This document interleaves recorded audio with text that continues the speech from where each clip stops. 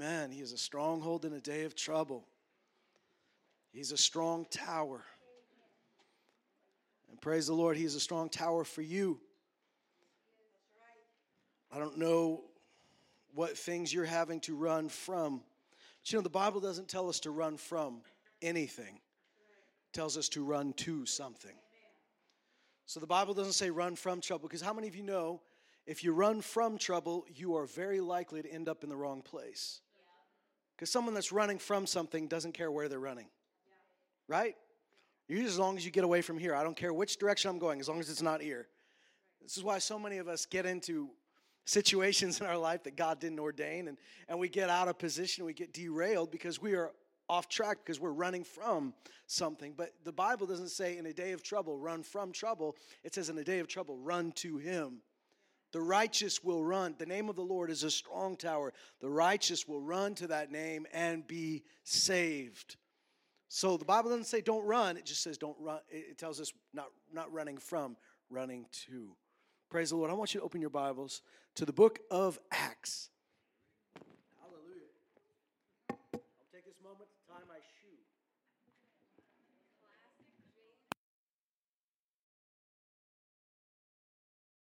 It's a real mic drop moment right there.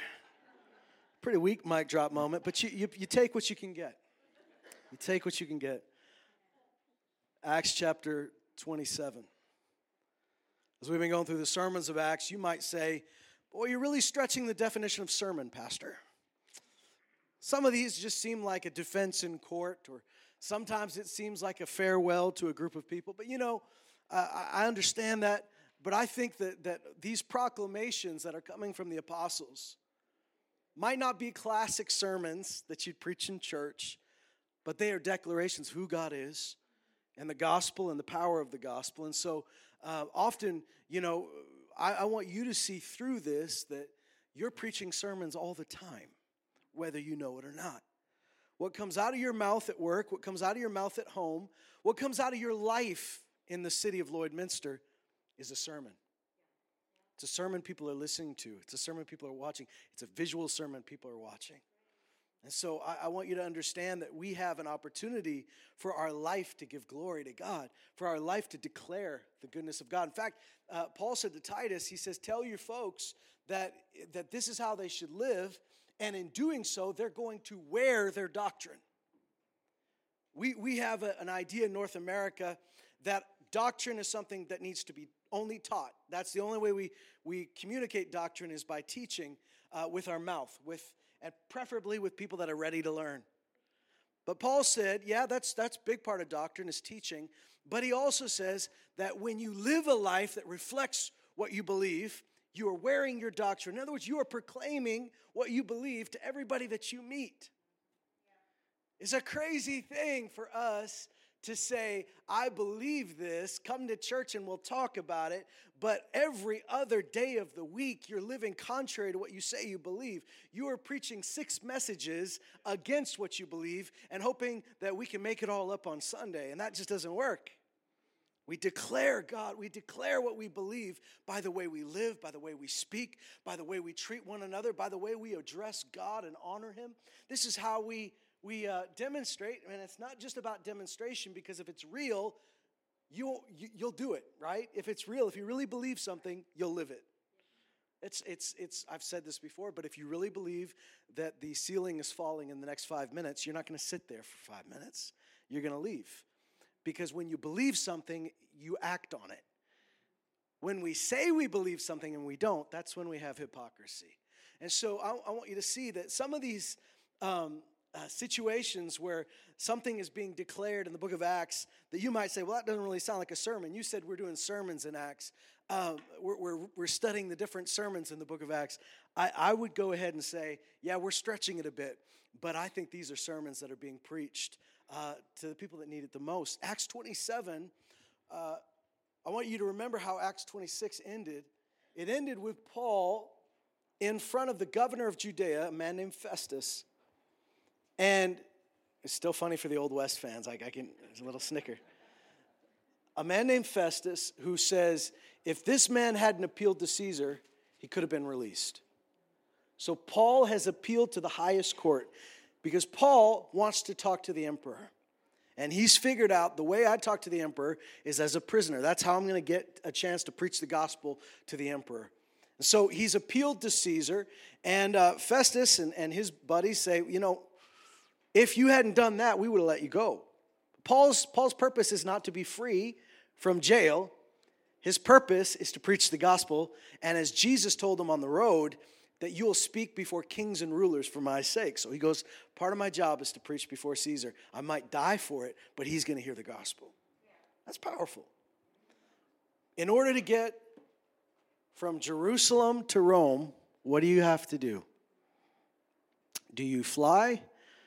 Do you walk? Do you ride a horse? What? At some point, you're going to have to get in a boat. You got to cross the water at some point. How many Maritimers do we have today? Anybody from the Maritimes? Any Newfies? Nova Scotia? All right, yeah. Anybody from PEI? Oh, we didn't need them anyways. Anna Green. I don't even like Anna Green Gables. That's fine. We got some Newfoundlanders, got some Nova Scotia folks, maybe some New Brunswick every now and then. Yes, all right, right on, cool. So you're going to like this one because this one's all about sailing. It's all about the water. Nothing like stereotyping people right as we start the service. There is a whole lot of nautical stuff in this story, and it's good. In Acts chapter 27, Paul is on his way to Rome, but in order to get there, they've got to sail. It says, when it was decided that we'd sail for Italy, they proceeded to deliver Paul and some other prisoners to a centurion of the Augustan cohort named Julius. Embarking on an Andromadan ship, which was about to sail for the regions along the coast of Asia, we put out to sea, accompanied by Aristarchus, a Macedonian of Thessalonica. The next day we put in at Sidon, and Julius treated Paul with consideration and allowed him to go to his friends and receive care. From there we pulled out to sea, and we sailed under the shelter of Cyprus because the winds were contrary. And when we'd sailed through the sea along the coast of Cilicia and Pamphylia, we landed at Myra in Lycia. And there the centurion found an Alexandrian ship sailing for Italy, and he put us aboard it. When we'd sailed slowly for a good many days and with difficulty had arrived off Cnidus, since the wind did not permit us to go further, we sailed under the shelter of Crete off Salmon. And with difficulty sailing past it, we came to a place called Fair Havens, near which was the city of Lasea. And when considerable time had passed, and even now the voyage was now dangerous, since even the fast was already over, Paul began to admonish them and said to them, "Men, I perceive that the voyage will certainly be with damage and great loss, not only of the cargo and the ship, but also of our lives." Now, when Paul says, "I perceive this," he's not just saying, "I got a hunch." I believe what he's saying is, I perceive this by the Spirit. This is not going to turn out well if you go now. It's not going to turn out well. He has an obligation to say that. Sometimes your vote doesn't count as much as you wish it did. And sometimes you find yourself in a boat with people that don't believe in God. Sometimes you find yourself in a boat with people that don't really care if you're saying, well, this is what the Lord says. It's not really important to them. And sometimes that affects your life in a way that you wish it didn't. Because if Paul had had his way, they wouldn't have set sail at all. They'd set sail later when the time was right, when the winds were good, when the weather was good. But it says here, Paul says this, I perceive that this is not going to end well. We can lose everything. But the centurion was more persuaded by the pilot and the captain of the ship than by what was being said by Paul. Now, is anybody surprised by that? Like, honestly, come on, guys. Be honest. If you were a soldier taking a preacher that's in your custody and putting him on a plane, and he goes, this isn't going to turn out well, and the pilot and all the airline mechanics are going, it's fine. Are you going to go, but the preacher says no? No, most of the people that don't believe in God would obviously say, no, we're trusting the experts. The captain, the pilot of the ship, and the captain of the ship both say this is good. I don't know who you are, Paul, but you're not a sailor. Now, Paul grew up in Tarsus. He might have known a thing or two about sailing, but this was something he knew by the Spirit. So they ignore him. And in verse 12, it says, because the harbor was not suitable for wintering, the majority reached the decision to put out to sea from there if somehow they could reach Phoenix, a harbor of Crete, facing southwest and northwest, and spend the winter there. So it's not a good, they've got to bear down for the winter somewhere, and they just say this is not the spot for it. And when a moderate south wind came up, supposing that they had attained their purpose, this is perfect. South wind, that'll take us right where we need to go. They weighed anchor and they began sailing along Crete, close inshore. But before long, there crashed down from the land a violent wind called Araquilo. This basically means a nor'easter. This is a bad wind. They had a nice, pleasant south wind, and they're like, see, Paul? See, we know what we're talking about. Trust the experts. And all of a sudden, a northeastern wind hits them. And in verse 15, it says, and when the ship was caught in it, we could not face the wind. We give way to it, and we let ourselves be driven along because you couldn't fight it. So you just have to say, well, let's hope we end up somewhere good. Running under the shelter of a small island called Clauda, we were scarcely able to get the ship's boat under control.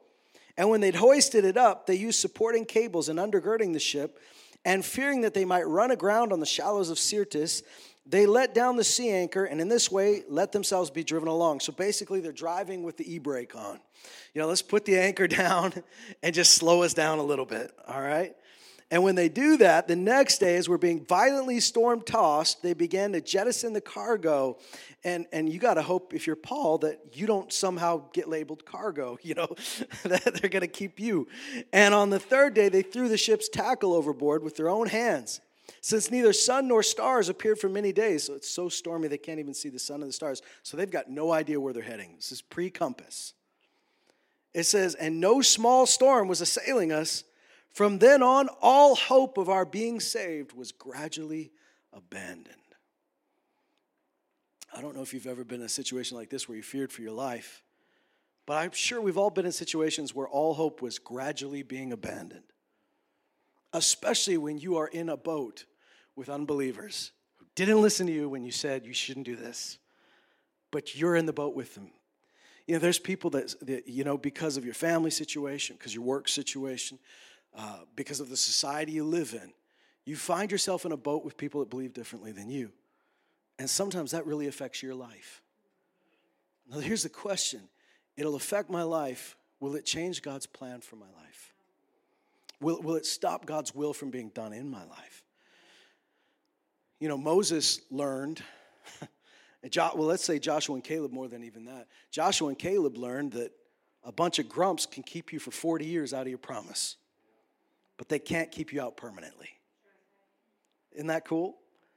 That they were supposed to go in the promised land at a certain age. They're supposed to go in, and the spies that go with them say, you know what, it's a beautiful land, but there's giants, there's forts, we can't take it.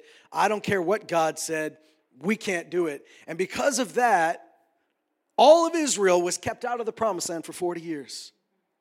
But Joshua and Caleb still got to go. Just took them 40 years longer. That's why it matters who you marry. That's why it matters who you hang with. That's why it matters who you partner in business with, because other people are going to affect your decisions. They're going to affect your life. But I will tell you this, God is big. So don't take it lightly. The Bible says don't be bound together with unbelievers. Don't enter into these things. Now that you're a believer, I realize, we came into the kingdom of God at different stages. But now that you're a believer, this is why you think about, who am I going to get in business with, or who am I going to spend my life with? These are important things.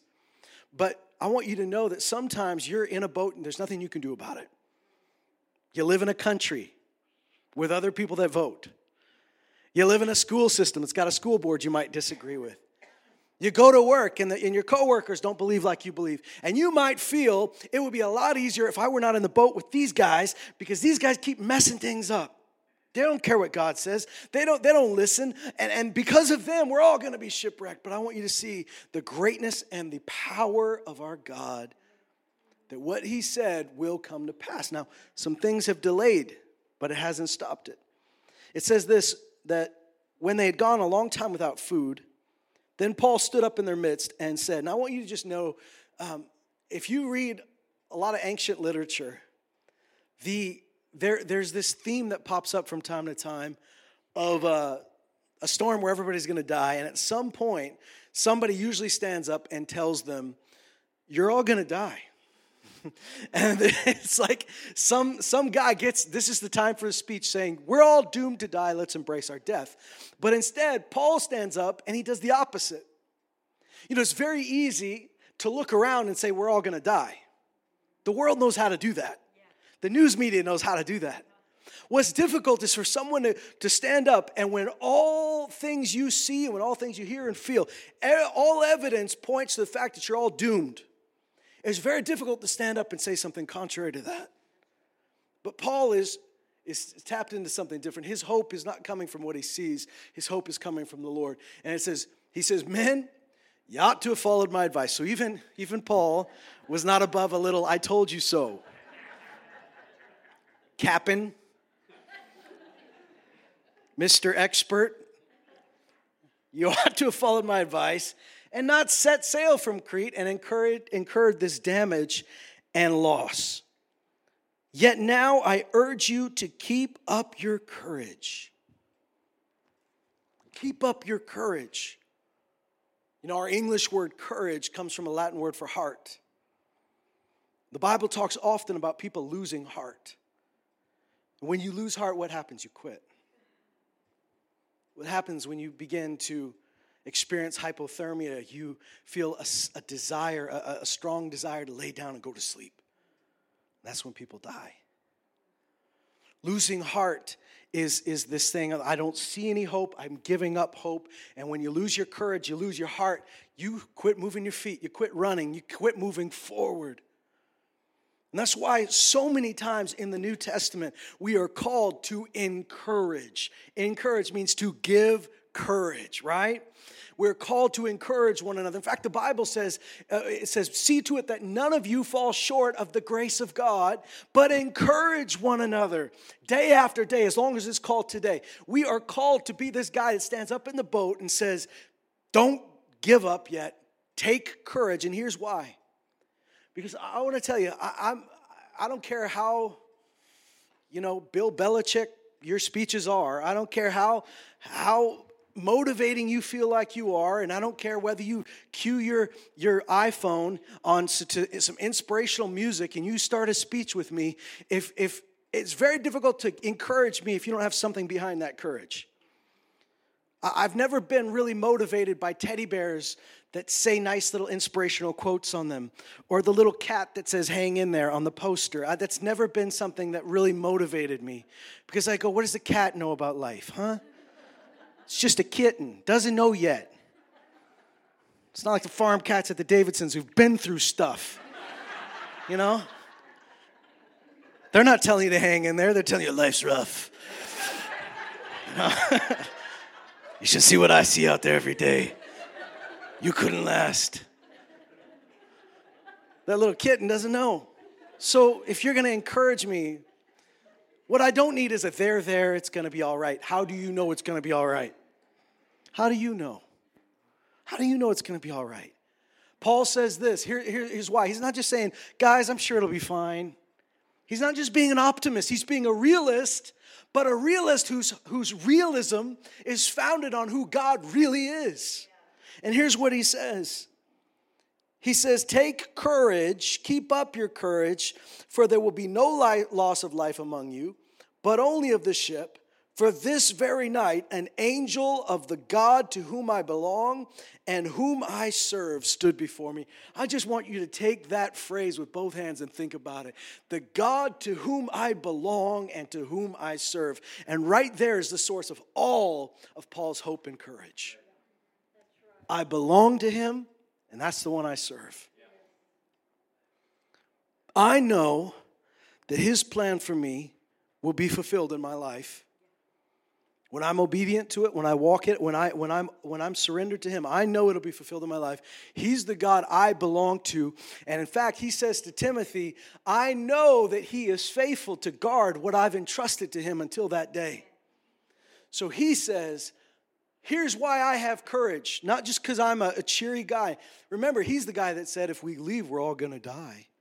So he's not the most sunshiny disposition dude. He says, here's why I have courage. You should all take courage, because an angel of the God to whom I belong and whom I serve stood before me this very night, saying, don't be afraid, Paul, you must stand before Caesar.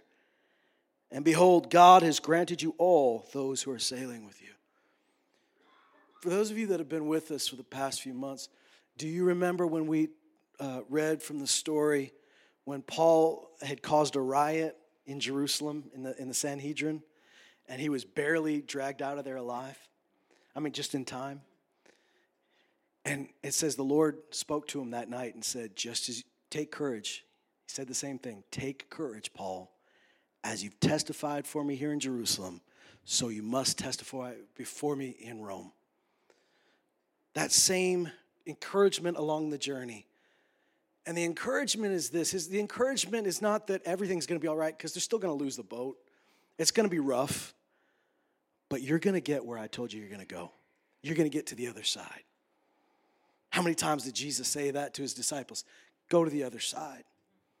You remember in Mark chapter 6, when Jesus has sent them ahead of him, and he sends his disciples and said, you go to the other side, I'll meet you there.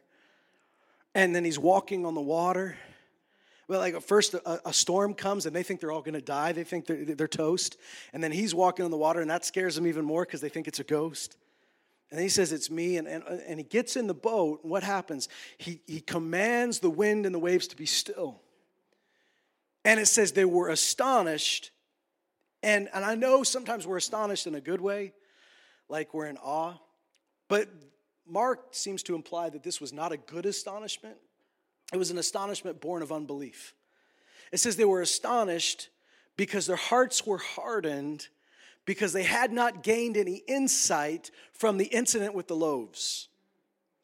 Which I know we've talked about this before, but like, what does Jesus multiplying loaves and fishes have to do with Jesus calming the storm?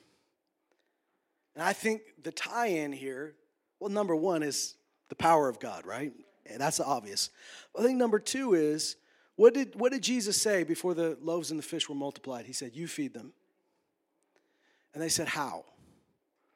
How do we do that, Lord? And then when finally someone brought a basket with some fish and bread in it, he blessed it, he gave thanks, he blessed it, then he broke it. And he gave it to them to pass out. He gave it to them. And so the loaves and the fishes were not multiplied in Jesus' hands. No miracle took place in Jesus' hands that day. The miracle took place in the disciples' hands. As they passed out the food, they saw the power of God working through them.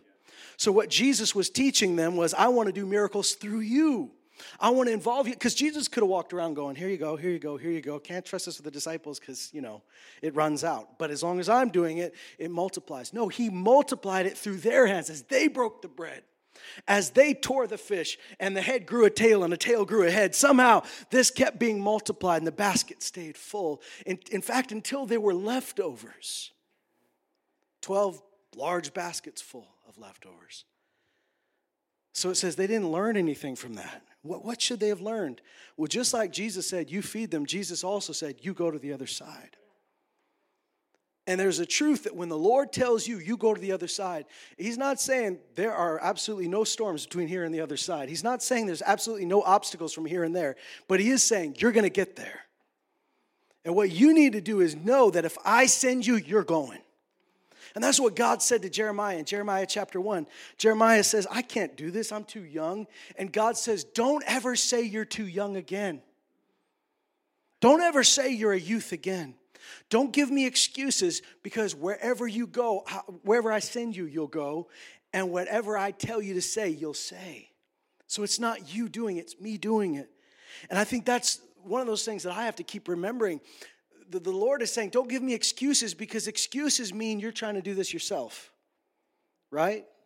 I can't do it. And he goes, of course you can't. Of course you can't. Why did you think you could?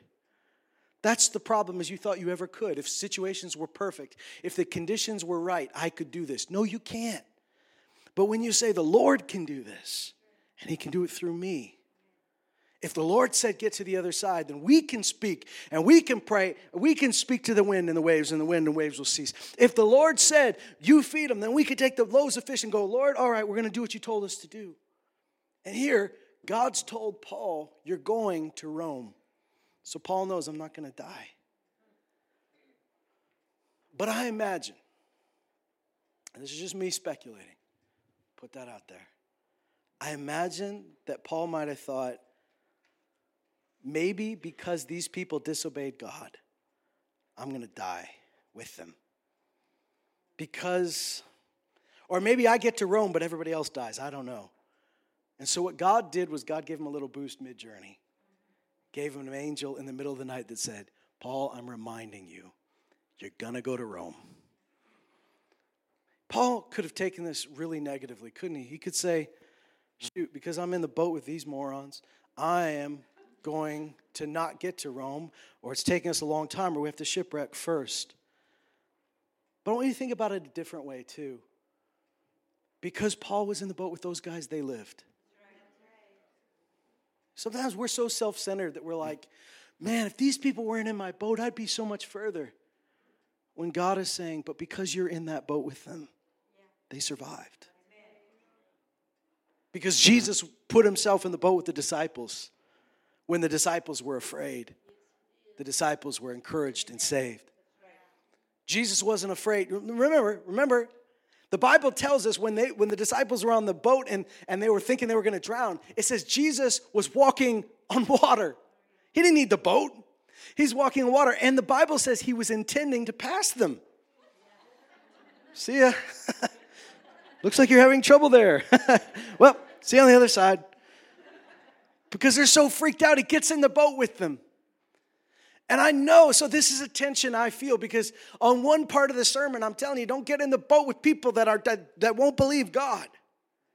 But on the other side of the boat, I'm going to say sometimes God puts you in the boat with people that need a believer in the boat. So we got this tension of, hey, I live in a country with a bunch of unbelievers that make bad decisions. But maybe God put me in this country to be salt and light in this nation. Maybe we shouldn't abandon ship and find some island and make it Jesus Island and leave Canada. No, maybe we should say we're in this nation for a reason. We're here to be salt and light. We're here to bring the love of Jesus. We're here to bring the gospel. We're here to preserve. We're here to save. So here's what happens. He says, God has granted you all those who are sailing with you. That was the angel speaking to Paul. Now Paul says to these people, therefore keep up your courage, men. Listen to this. For I believe God. I believe God. There's your personal motto.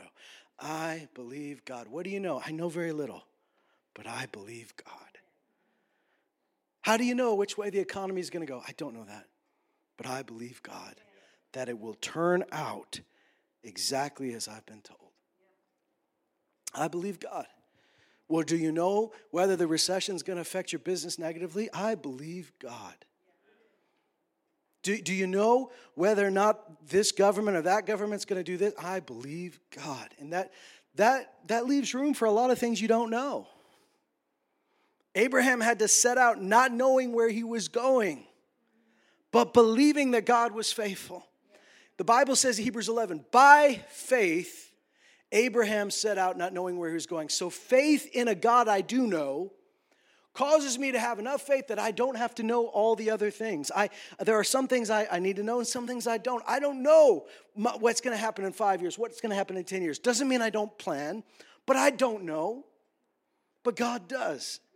And so there are times where we say, Lord, if you send me, I'm cool with that as long as you tell me every little thing that's going to happen. But God doesn't do that, does he? And I think part of the reason is if he told you everything that was going to happen on the journey, you would come up with solutions for it, and your solutions would be way worse than his. Or you'd try to take a shortcut. If he said, this is where you're supposed to be in 10 years, you would try to take the fastest route there instead of the route that has the blessing of God on it, instead of the route that has those people you're supposed to meet and touch in your life. You would just get there as fast as you could rather than going God's way. But the Bible tells us that the Israelites were discouraged because of the way. Some of us are not discouraged because of our destination. We're discouraged by the way God took us.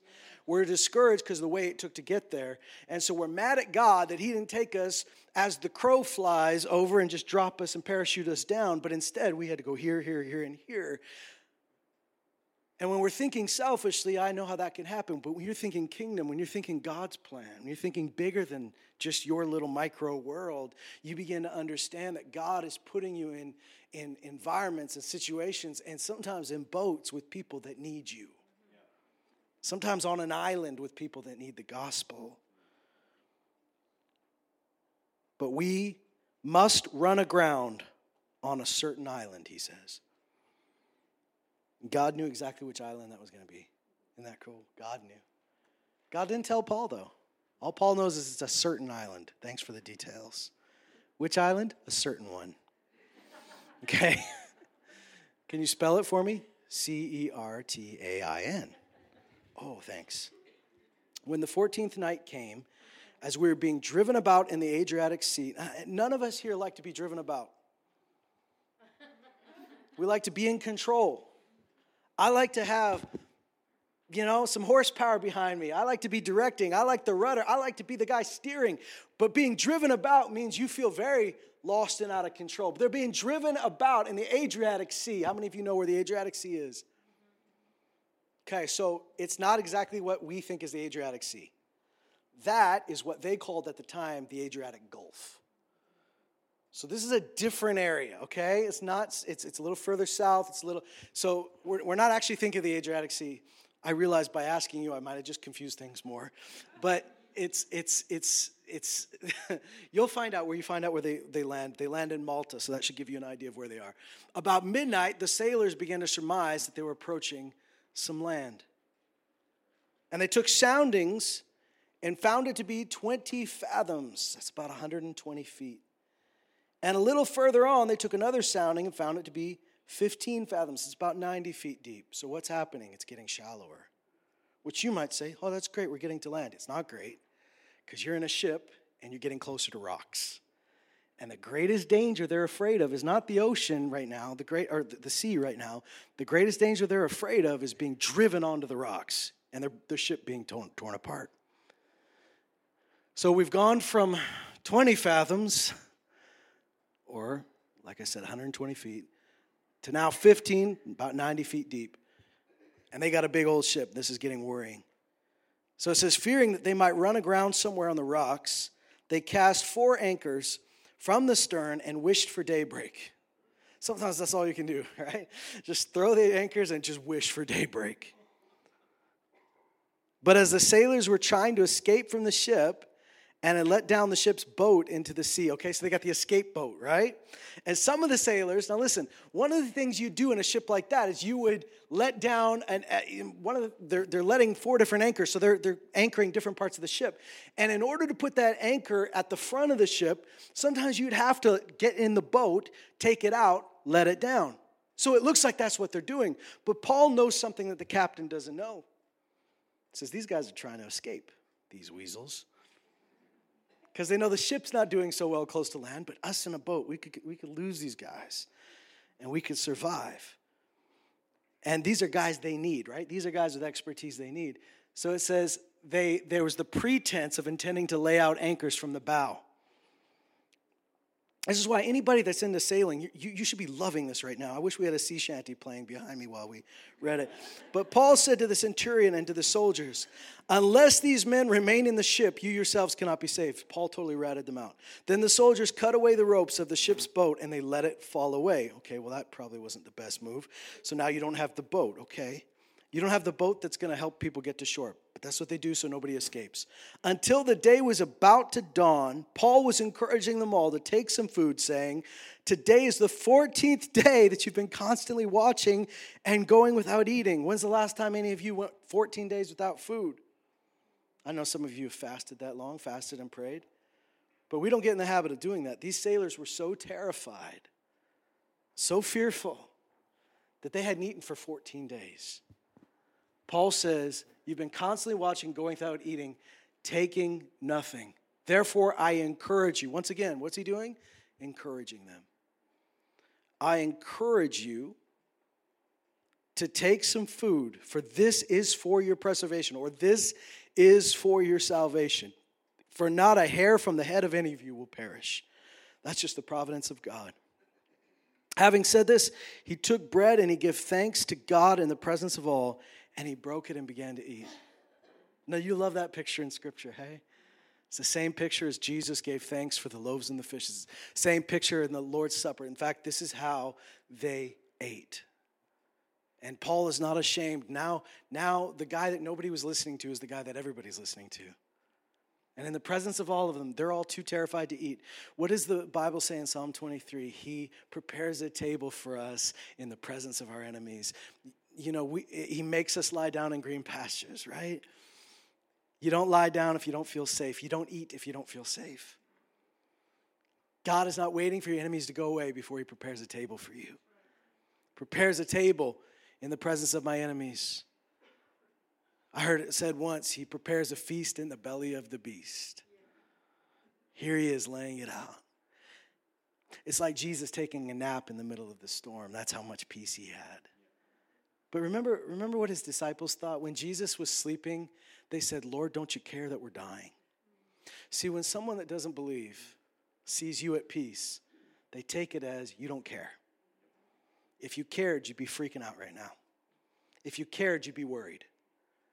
When you're saying, I care, but I trust, I've cast this care onto the Lord. I trust God. I believe God.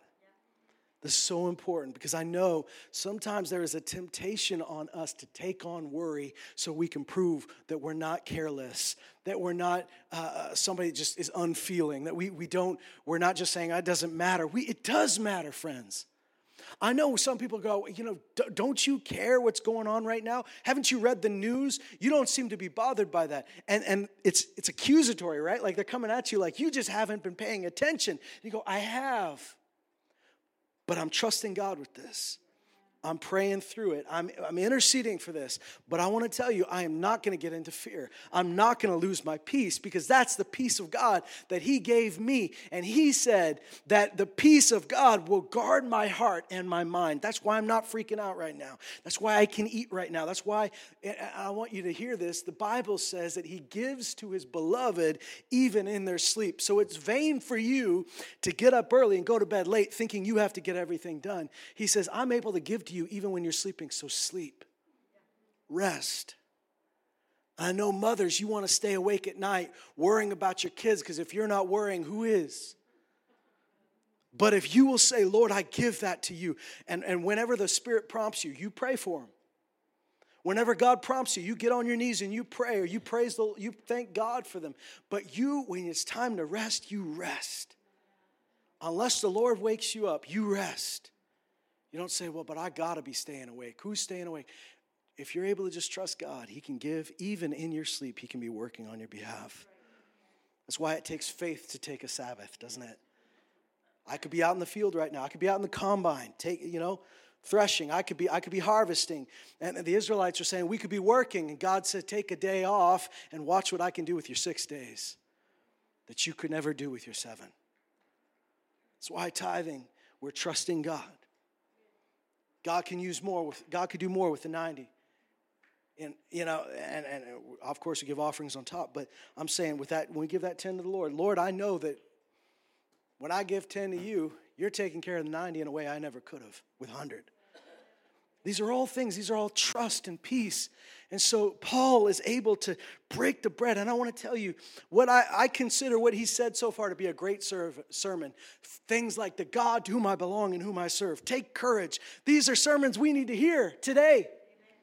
But the other sermon we need to hear is the living object lesson of someone breaking bread, giving thanks and saying, it may not be a perfect circumstance right now, but I'm giving thanks for this bread because God gave it to me, and I'm going to eat because I trust him, and I'm going to be in peace because I trust him, and I'm going to bless this because the blessing of God does not depend on whether there's a storm or no storm. The blessing of God does not check the weather report. The blessing of God was on Joseph. Even when he was sold into slavery, he rose to the top. And even when he was falsely accused and thrown into prison, he rose to the top. And eventually he ended up where God had called him to be.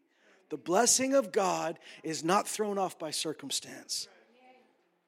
And that's why those that trust in the Lord, the scripture says, will be like a tree planted by a stream, and they will not fear when the drought comes. Do you hear that, believer? Do you hear that, believers that are business owners? You will not fear when recession comes. Did the Lord call you into that business? Is that business being used for the glory of God? Is it an instrument for you to be able to give and meet needs? Then my goodness, let me just tell you, the recession can't stop what God started in your life. A storm can't keep you from Rome. In verse 36, all of them were encouraged, and they themselves also took food. I want you to recall that most of the people on the ship, except for Luke and maybe another companion, the rest of these guys are not believers. But the peace of God is so on Paul. And the power of God is in that encouragement. The grace of God's in that encouragement, that they were all encouraged. Do you ever think about the fact that everybody Jesus healed was unsaved? Like everybody Jesus healed was, part of his chosen people, sure. Except for a few Gentiles he healed, but most of the time he spent his house amongst Israel. But they hadn't been washed of their sin. It was on that side of the cross. They hadn't believed in him for their justification. They're unsaved people, and yet God did miracles amongst them. Have you ever considered how many times God spoke to unbelieving kings and unbelieving governors and God used people and God spoke to people that had no relationship with him. And so sometimes we think, I can't have a spiritual effect on anybody unless they're born again. Thank God they need to be born again.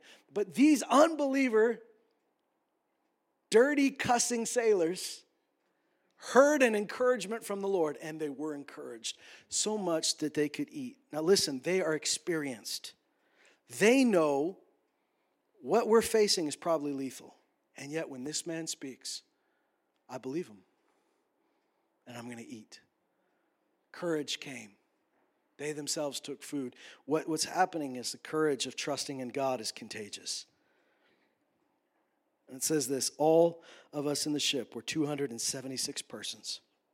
And when they'd eaten enough, they began to lighten the ship by throwing the wheat into the sea. When day came, we could not recognize the land. But they did observe a bay with a beach, and they resolved to drive the ship onto it if they could. Casting off the anchors, they left them in the sea, while at the same time they were loosening the ropes of the rudders, because you want to be as light as possible, right? Hoisting the foresail to the wind, they were heading for the beach. But striking a reef where two seas met, they ran the vessel aground, and the prow stuck fast and remained immovable. But the stern began to be broken up by the force of the waters. The soldiers' plan was to kill the prisoners. Wow, okay. We just jump right to that. So that none of them would swim away and escape. But the centurion, wanting to bring Paul safely through, kept them from their intention and commanded that those who could swim should just jump overboard first and get to land. And the rest should follow, some on planks and others on various things through the ship. So it happened that they were all brought safely to land, every single one of them. And when they'd been brought safely through, we found out that the island was called Malta. And the natives showed us extraordinary kindness, for because of the rain they'd set in, and because of the cold they kindled a fire, and they received us all. But when Paul had gathered a bundle of sticks and laid them on the fire, a viper came out because of the heat and fastened itself on his hand. So this is Paul and the not very good, very bad, terrible day. He's having just so, all right, this is okay, thanks God. You know, what's happened is it's winter. And it's really cold right now, so the snake has basically gone almost into hibernation. Well, it's a cold-blooded snake, right? And so it's kind of like very still, not doing much, but then it gets thrown into the fire, and boy, that thing comes awake. It bites Paul and fastens itself on his hand, just hangs right off his hand. And when the natives saw the creature hanging from his hand, they began to say to one another, undoubtedly this man is a murderer. And though he has been saved from the sea, justice has not allowed him to live. There's actually stories in Greek mythology of a guy washing ashore after a shipwreck, but justice, when they say justice, they're not talking about justice, this guy right here. They're not even talking about the concept of justice. They believe there was a goddess of justice. They believe there is a divine force that says, no, you're not going to get away with it. And we kind of there was some sort of comfort in that nobody gets away with anything, right? And so you may have survived a shipwreck, but they see that snake and they're like, you must have been a murderer. Justice is not allowing you to live. However, he shook the creature off into the fire. and suffered no harm. They were expecting that he was about to swell up or suddenly fall down dead. But after they'd waited a long time and seen nothing unusual happen to them, I just love that. Nobody's going for first aid. They're just watching him. He's going to swell up. I think he's going to swell up soon. Maybe he'll just fall over dead. Well, I don't know. Get the kids. Right? And he just shakes it off in the fire. Nothing happens to him. So now they changed their mind and began to say that he's a god. Now in the neighborhood of that place were lands belonging to the leading man of the island named Publius, who welcomed us and entertained us courteously for 3 days. It happened that the father of Publius was lying in bed, afflicted with recurrent fever and dysentery. And Paul went in to see him, and after he prayed, he laid his hands on him and healed him. After this had happened, the rest of the people on the island who had diseases were coming to him and getting cured. They honored us with many marks of respect, and when we were setting sail, they supplied us with all that we needed. That goes beyond the sermon I was talking about, but I just want to see, this kind of goes along with the sermon that Paul preached. I believe God, so I'm not going to freak out. I believe God, so you shouldn't freak out either. Take courage. When we take courage, here's what I've noticed. This is what I've noticed when I watch people, even believers that think like the rest of the world, is when you see a bad report, what do you do to make yourself feel better? Either you just try to forget you saw it, or you try to find another source or article that says something opposite, or you try to, we try to cope with all these different mechanisms. But what a believer does is a believer says, if that's true, then I've got to believe what God says, and I've got to take this to the Lord, and I'm going to trust in God, because that doesn't change what God says. Now, I'm not saying I'm certainly not saying there's no shipwrecks coming, because here, we just read. I'm not saying that there's not going to be obstacles. We just saw some obstacles. But I am saying that we have to begin to get back to that place where we are saying, the Lord said I'm going to Rome, so that's what's happening. That this is how God says it's going to end, so I believe that. That this is what God said about my salvation and my righteousness and the wisdom of God being made known to me. This is what the Lord says, and so I'm going to believe that. Because of that, I have peace, I have courage. And that courage is contagious. Boy, like I said, the scripture says all over the New Testament, encourage one another every day. In your life groups, encourage one another. In the lobby, encourage one another. If the Lord puts it on your heart, give somebody a call. Give them a call. Encourage them. Send them a text. Encourage them. Go over to their house and bring them some food. Encourage them, because this is what we need. In these days, the Bible says you should be doing that even more as you see the day of the Lord approaching. Because the closer we get to the day of the Lord, the worse things get on the outside, but the more we need to be plugged into Jesus here. And I don't mean here as in the church. I mean wherever you are. And this is why we need to encourage you. Don't give up. Don't give in. Don't lose your heart. Don't lose your courage. Don't lose your hope. We need to, sometimes when everybody's looking for answers, it's hard for me as a pastor to say, I don't know the answer to that.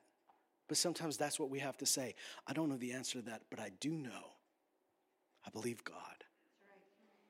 I don't know how this trip's going to end up. I don't know what island we're going to run into. I don't know I don't know what was going to happen in the boat. All I know is I believe God, and we're coming to Rome. And in fact, the Lord said, you're all going to be saved, so thanks, or you're welcome. And it's that same courage that calls Paul imagine the adrenaline when you get bit by a snake. You're just surprised, you throw sticks into a fire, cha. And imagine just the adrenaline and the instant fear that would course through your veins, not to mention the poison. And yet somewhere Paul goes, the Lord, how many times does the Lord have to tell me I'm going to Rome? So this snake can't kill me. I'm going to Rome. And maybe he remembered what Jesus said, that there shall be no deadly thing that will harm you, that you'll tread on serpents and scorpions. You'll drink any deadly poison that will not harm you. Maybe he remembered that as well. And so he does this by this great act of faith. He shakes it off in the fire. And he goes on with his life. And I think sometimes that's the greatest act of faith that we can ever walk through, is say, I believe God, and I'm shaking this off. I'm not saying snakes aren't real. I'm not saying in Jesus' name that's not poisonous. Sometimes we say that, like we pray that things didn't happen in the past.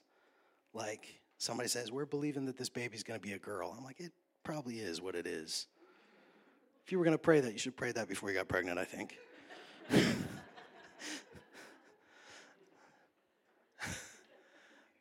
Or you say, like I went to the doctor, got some tests. Let's pray that the tests don't say it's this. I'm saying, well, it probably is what it is. You don't need to change the test. You need to trust God that God can change the outcome of this. The test doesn't change your future. The test just tells you what reality is. But your biggest reality is the Lord is good, and he's good to all. The Lord blesses my bread and my water. He takes sickness from the midst of me. The Lord has called me for a purpose. I'm going to fulfill that purpose. I don't know everything, but I know that. These are things that give us courage. These are truths that give us courage. And these are the kind of times you need to stand up in the boat and go, you guys haven't eaten for a while.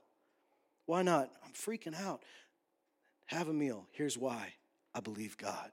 We should believe God. We need to be encouragers like this. That's the sermon we preach to one another, but like Paul, that might be the sermon you preach at your job when everyone's freaking out about inflation. They're freaking out about recession. They're freaking out about this latest decision over here. They're freaking out about the way things are going over here. Maybe it takes somebody freaking out about China invading Taiwan, or they're freaking out about this or that. Maybe you need to just be that person that says, let's pray about it right now.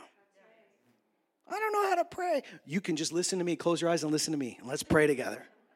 Because apparently, an unbeliever can still be encouraged by a word from the Lord. And they need it, and they need you. And maybe you're in the boat and you go, God, why'd you put me in the boat with these people? And maybe God says, well, you're in it, and they're going to be thankful you're in the boat with them. Amen. Would you stand with me this morning? Thank you, Lord.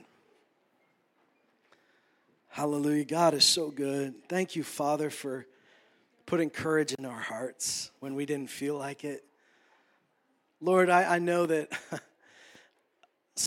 there's been times I've let myself be discouraged. Discouraged by what I saw, discouraged by what I felt. Like Peter, discouraged by the wind and the waves I see around me. But you were always so close that when I began to sink, immediately the Lord took my hand. Thank you, Lord, for being faithful to us. Thank you, Lord, that when even those times where we've said, I don't believe that, I think I know better, that you still had mercy on us like you had mercy on those soldiers. Even when they made the wrong decision, you still saved their sorry lives. Thank you for saving mine.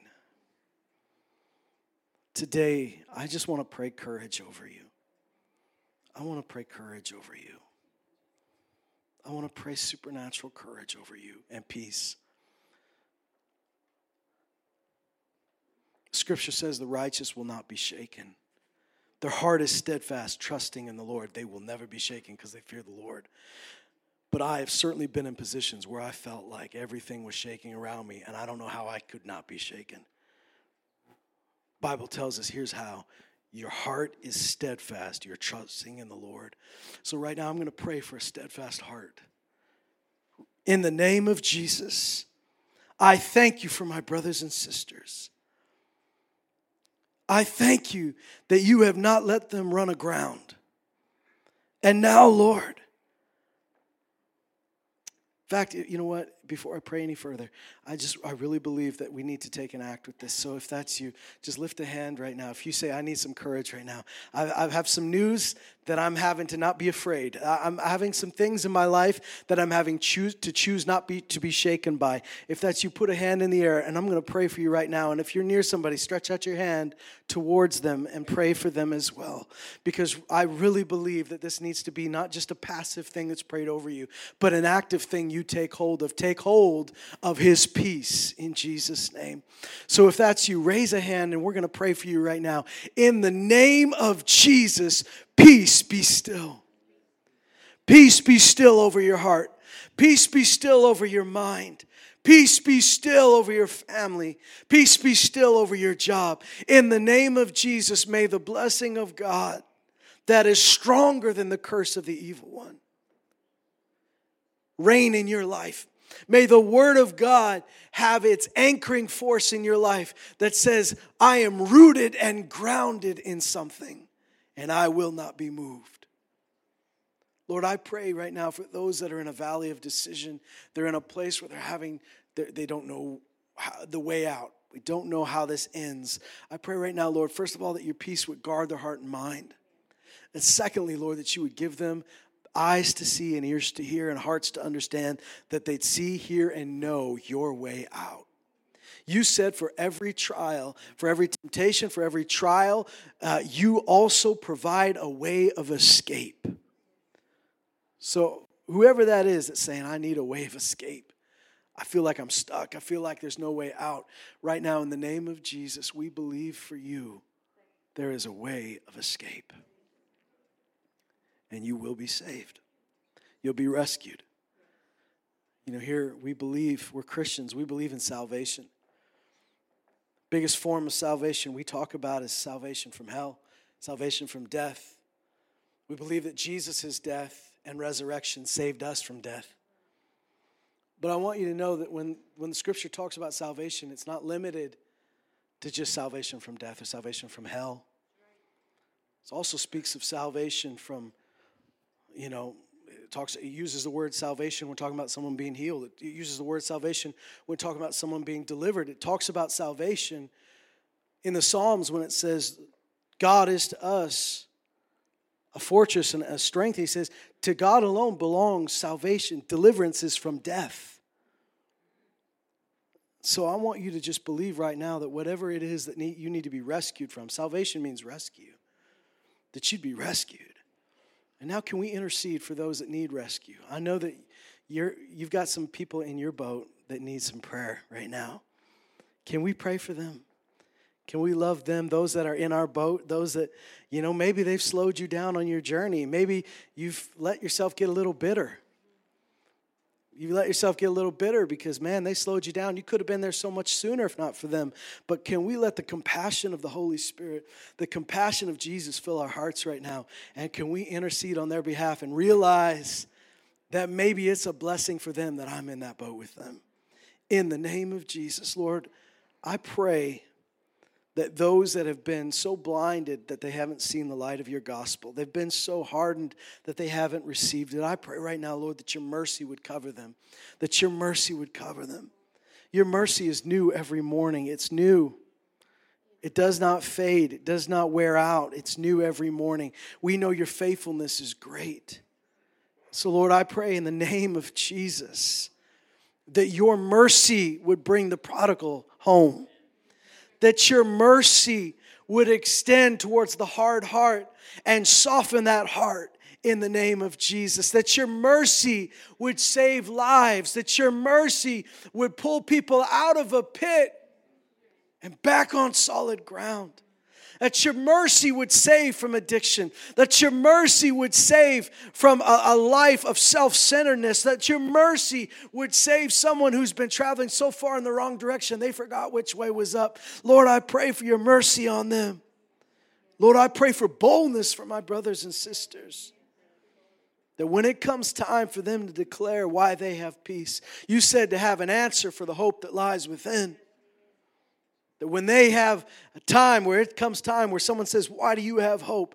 That you would give them exactly the right words to say, and their words may be seasoned with grace, just like with salt. So it may be a blessing and build up the hearer. I thank you for it in the name of Jesus. God, you're so good. Isn't God good? He's a stronghold in a day of trouble. Hallelujah. The Bible is so full of phrases like storms and day of trouble and all these things. And it never says, you'll never know what those things are. It says those are quite common. But you will not fear in the day of trouble. Your house will not be destroyed in the storm because you built it on a rock. Right? Praise God, you have your life is a stormproof house if you've built it on the foundation of the Word of God. If you've not just been a hearer, but you've been a doer. In fact, Jesus said, I'm going to try to finish here. Jesus said, the man who built his house on the rock is like the man who dug down till he hit bedrock. So I'm praying for you today that the word we preach here and the words you study at home and the words you talk about it in your life groups, that these are the words that you begin to build your life on. But he says you got to dig deep. Jesus talked about that. Your roots can't just go down a little bit. They got to go down greater, because if they go down a little bit, when drought comes, you're going to dry up. But if they go down deeper, they hit water. And if you dig down deeper, you'll hit rock that you can build on for your house. I know I'm mixing metaphors, but this is the truth, is that this runs across multiple parables. You have to dig deep. So I have to let this word start to bug me. This is my key. If it doesn't bug me, I don't believe it as much as I should. If at some point Jesus doesn't offend me somewhere, maybe I'm skipping some verses. Well, because here's what happens when it bugs you. Really what's happening is you're experiencing change. That's why it bugs you, is because you don't want to change. Your flesh doesn't want to change, but your spirit does. So what you're feeling is your flesh going, I don't like this, but your spirit is going, I love this. So what you're bumping up against is the Lord transforming you. You're feeling your spiritual legs get longer. You're feeling God pushing out the stuff and the clutter in your life and making room for his roots to go down. And so I pray that over you right now in the name of Jesus, that room would be made in your life, that you would learn how to go deeper. And for those of you that have just been calling out for deeper, you've been crying out for deeper, I want you to know God wants that for you. God wants that for you. In fact, you know what? I'm going to ask you, if there's anybody here that says, I've been asking God, take me deeper. And I just want someone to pray with me, because we've got a prayer team that can pray this morning. But if you've been saying, Lord, I want to go deeper. Is there anybody here that has been praying that recently? Lord, I want to go deeper.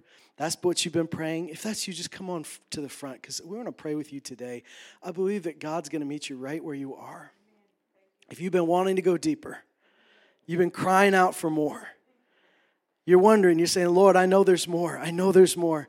So I've been asking for it. You know, God is so faithful. God is so faithful to meet you right there. Thank you, Jesus. In fact, can we do it a little bit different? Can we just gather together in the center here? Praise you, Lord. Just gather right here, friends. Lord, I pray. Can we just get prayer team behind them? Thank you, Jesus. I pray that as we've asked, so you are faithful to do. That as you said, seek and you will find, knock and the door will be open for you. Ask and you will receive. You said you wouldn't give us a serpent if we asked for fish. You wouldn't give us a stone if we asked for bread. So if we ask for more, it's more we get. Because we're asking for more from you, and you want it more than we want it. So in the name of Jesus, right now in the name of Jesus, may the Spirit of God that raised Jesus from the dead raise you and call you into that deeper place where deep calls to deep. And as you've asked, so receive in the name of Jesus. God's got more for you. God's got deeper to go. You receive it right now in the name of Jesus. In fact, the Lord is speaking to some of you right now. He's giving you that next thing to go deeper. Here's the next step I want you to take. Don't ask for the whole journey. Ask for the next step. In Jesus' name, may the oil that pours over the head and runs down from the head all the way to your toes, may the anointing of the Holy Spirit flow over you in Jesus' name, drawing you and pulling you into the undercurrent of his grace. There is deeper to go. And I just want you to know right now, you'll never want it as much as he wants it. So you're never fighting God when you say, I want more of you. You're never fighting God. It's his good pleasure. Jesus said it is his good pleasure to give you the kingdom. It's your good pleasure to receive it. In Jesus' name. Amen, amen. I want to let you know that we've got a prayer team that's going to be up here at the end. If you need prayer for anything this morning, they've got a team that's going to pray for you. And I believe God's going to meet you right here. If you don't know Jesus this morning, if you don't know Jesus and you want to know him, then we've got a team that's right here to lead you to Jesus, and they're so excited to lead you to the Lord. And so if you need anything from the Lord, you need healing, you need prayer for somebody else, you need prayer for yourself, then you come on up, and we've got a prayer team that wants to pray for you in Jesus' name. Yes, Pastor Brownie. Yeah, sure. Thank you, Jesus. Praise the Lord. Well, hallelujah. Let's just pray for this, that we would go out in peace, that we would go out in joy, that we would go out in strength in the name of Jesus. Thank you, Lord. I pray your blessing on your people. I pray that you would bring them into situations where they are prepared and made ready to be used by you in a mighty way. God, I thank you that your hand is on them, and that whatever they put their hand to, your hand is on their hand. As long as they're doing the will of the Lord, as long as they're in your will, your hand is on their hand, and whatever they set their hand to prospers in the name of Jesus. Amen. Once again, prayer team's going to stay up here. Want to remind you that we've got Shine the Light Party on October 31st coming right up. Need some volunteers, need some candy, drop off the candy. Praise God.